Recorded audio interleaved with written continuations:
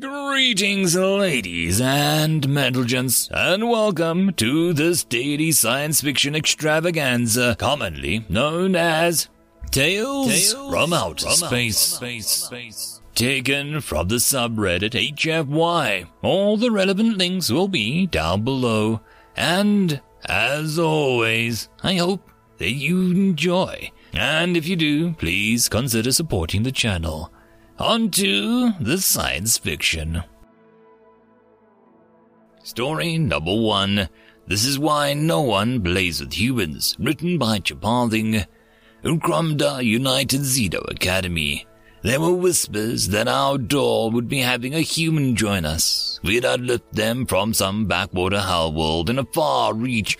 We anticipated they'd be similar to the Burgain in culture, tribal Luddites incapable of the most basic arithmetic and only brought to the school for some obscene sports scholarship. I'd only heard rumors of what humans were capable of. They crawled in mud and stone-based buildings, throwing fire at each other. I shuddered to imagine what inane tripe I'd be endure before they expelled for eating a student or defecating in a class like some sort of animal. The human arrived, ushered forward by a Xeno Wrangler. He was introduced to us as Dave. The moment he spoke, I felt my head tingle. Was this human a scion? Perhaps this wouldn't be so bad. We all were forced by the Xeno Wrangler to introduce ourselves and perform the human custom of shaking hands.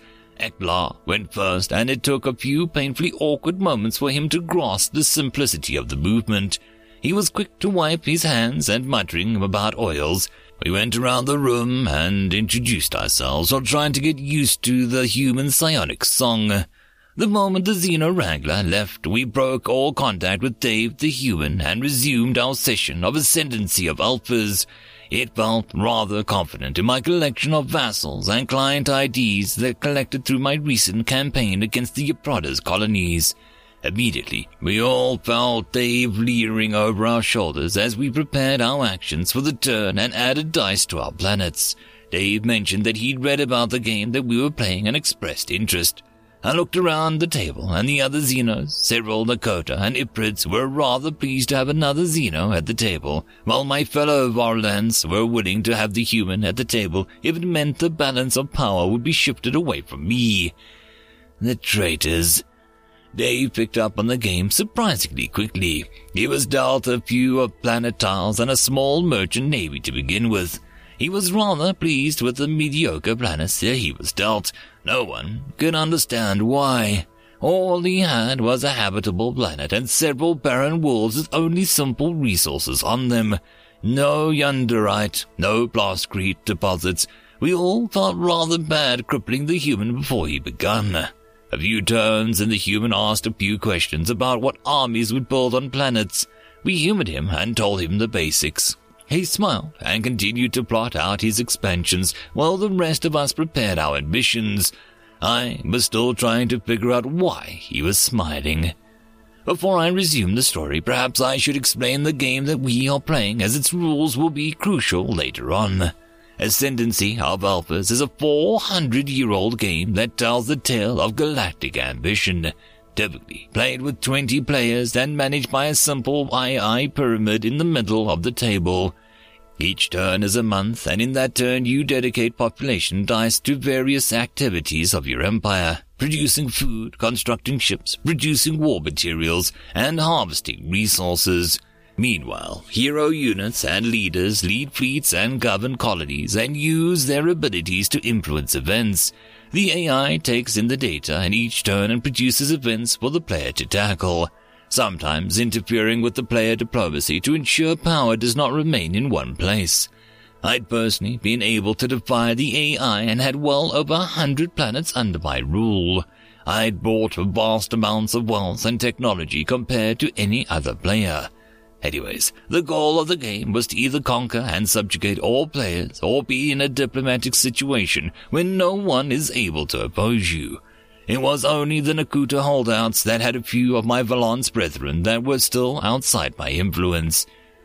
The reason I bring up the rules of the game were because for well over 300 years it has been readily agreed that there is one way to ensure supremacy, and that's through having as steep of technology advantages as possible, and having enough money to ensure the loyalty of any who cannot subjugate immediately through corruption and pirate raids.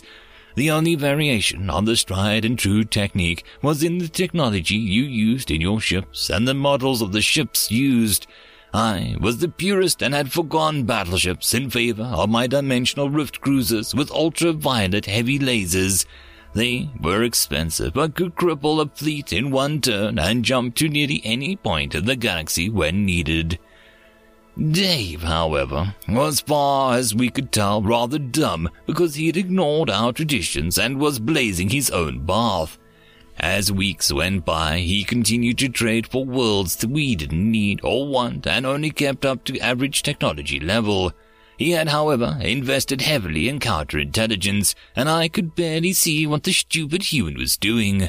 While the rest of the players used explorers to further their research, Dave continued to expand and colonize backwater worlds that we would never dream of touching. Most of the worlds had populations in the millions and colonies in the dozens of systems, and only had outposts on the most outer worlds. Dave, though, he was proud when one of his worlds reached the 50,000 and considered it a huge achievement. We all congratulated him and ignored his sandcastle empire in favor of actually winning the game. It was well agreed whoever won would be the honor of smashing the human. It had been a year of playing, or about 1,000 years. Every other player either kneeled to me or was so dependent that they kneeled out of the need rather than obligation. Except Dave, because frick Dave, that's why. Dave sat at the table with every one of us staring at him as he sat there with a big, cocky smile. I'd had it. I needed to put him in his place. So I informed him that we'd been going easy on him, and now that he knew the rules, he got to play like the rest of us. I ordered Eklar and his vessels to attack Dave since they were the closest, and Dave kept on smiling. Eklar and I never saw face-to-face on most things related to AOA. I was a laser purist, but he followed a more modern belief in the superiority of plasma weapons. They were closer range, but could melt through ships with ease. Barbaric, but it got the job done. Eklar proclaimed that he'd use his expeditionary fleet to take out Dave, and Dave kept on smiling because why not? Dave smiled and agreed that an expeditionary force must be more than enough. It was at this point that we realized why he was smiling. When Dave and Eklar entered battle screen, we thought the AI had faced a rounding error. Dave's expeditionary fleet was easily 15 times the size of Eklar's. Accusations of cheating floated around, but Dave insisted he wasn't. The entire table clamored around the battle screen to investigate. Dave's ships were ancient, easily 500 years old and retrofitted numerous times. A collective laugh ensued as we realized Dave probably was so behind on tech that this expeditionary fleet, typically the most advanced of any fleet, was horrendously ancient. And then the combat ensued. Eklar's plasma-like cruisers stormed forward and were 2 turns from reaching Dave's 10 fleet. Everyone leaned forward to get a good view of the carnage. An eagle eye of Nakata mentioned that Dave was using slug-thrower weapons. We giggled like open larvae and made finger guns at Dave. Then Dave's turn came. He ordered his tightly packed fleet to form and spread out formation, but didn't move. We looked around and wondered why he was so calm. Eklar used one of Nakota's ships to fire long range with a laser. It synced through the ships and crippled it. Once Eklar was done his turn, Dave ordered the fleet to open fire. For reference, for what is about to happen, one of my antimatter laser-equipped cruisers is capable of firing 3 shots per turn, while Eklar's plasma cannons had 1 shot. His shields could withstand about 4 shots before they were compromised. The smaller of Dave's ships was capable of firing 7 shots, while the average ship was capable of firing over 40. Eklar's ships had 1 turn to dodge the attack, since they were primitive slug throwers. Eklar's ships rolled well, but there was not much that they could do to avoid a wall of explosive shells flying towards them. The shell slammed into the formation and tore the shields apart. The ship's armor was stripped away and torn off violently as Dave's ship closed into knife fight range. Edgar's plasma cruisers were able to destroy swaths of ships, but for every one he destroyed, 5 broke through his defenses. Within 5 turns, Edgar's retreated with his crippled ships into a friendly territory, and Nakota's ship surrendered. And Dave was still wrecking, smiling. Edgar didn't take the defeat well. In fact, he assembled his entire contingency force and any planetary garrison that he could muster and ordered his Nakota allies to back him on all the assault.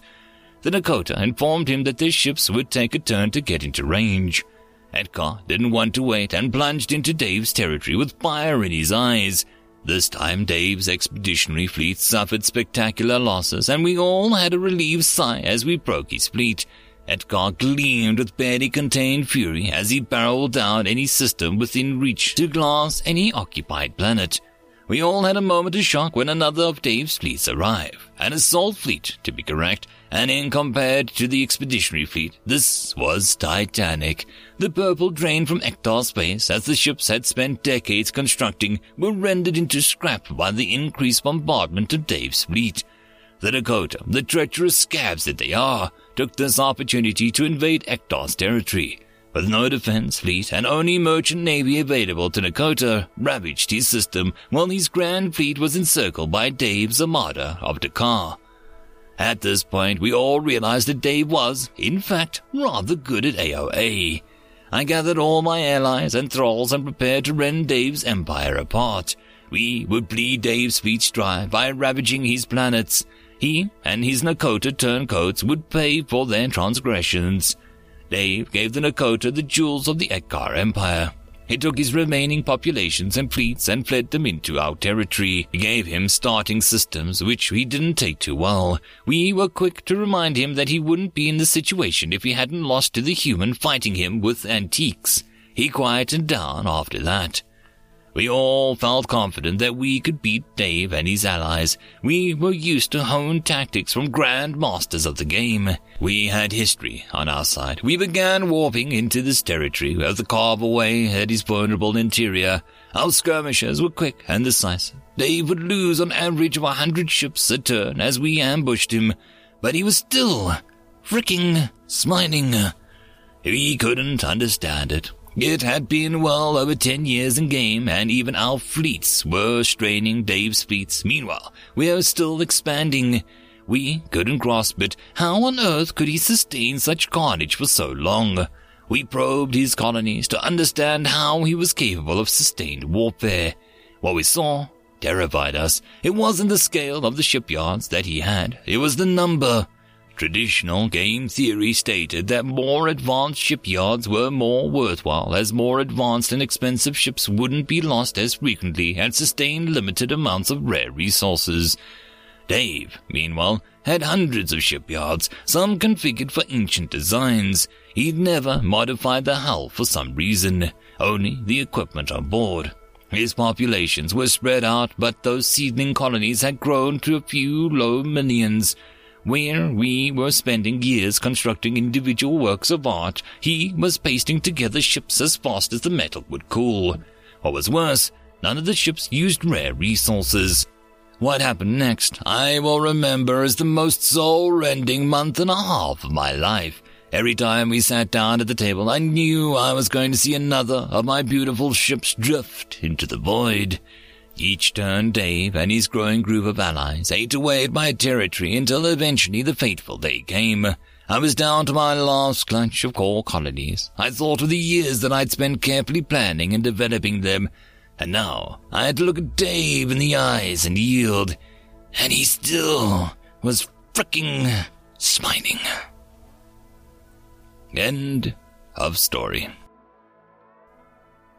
And that, my friends, concludes this dose of science fiction fun.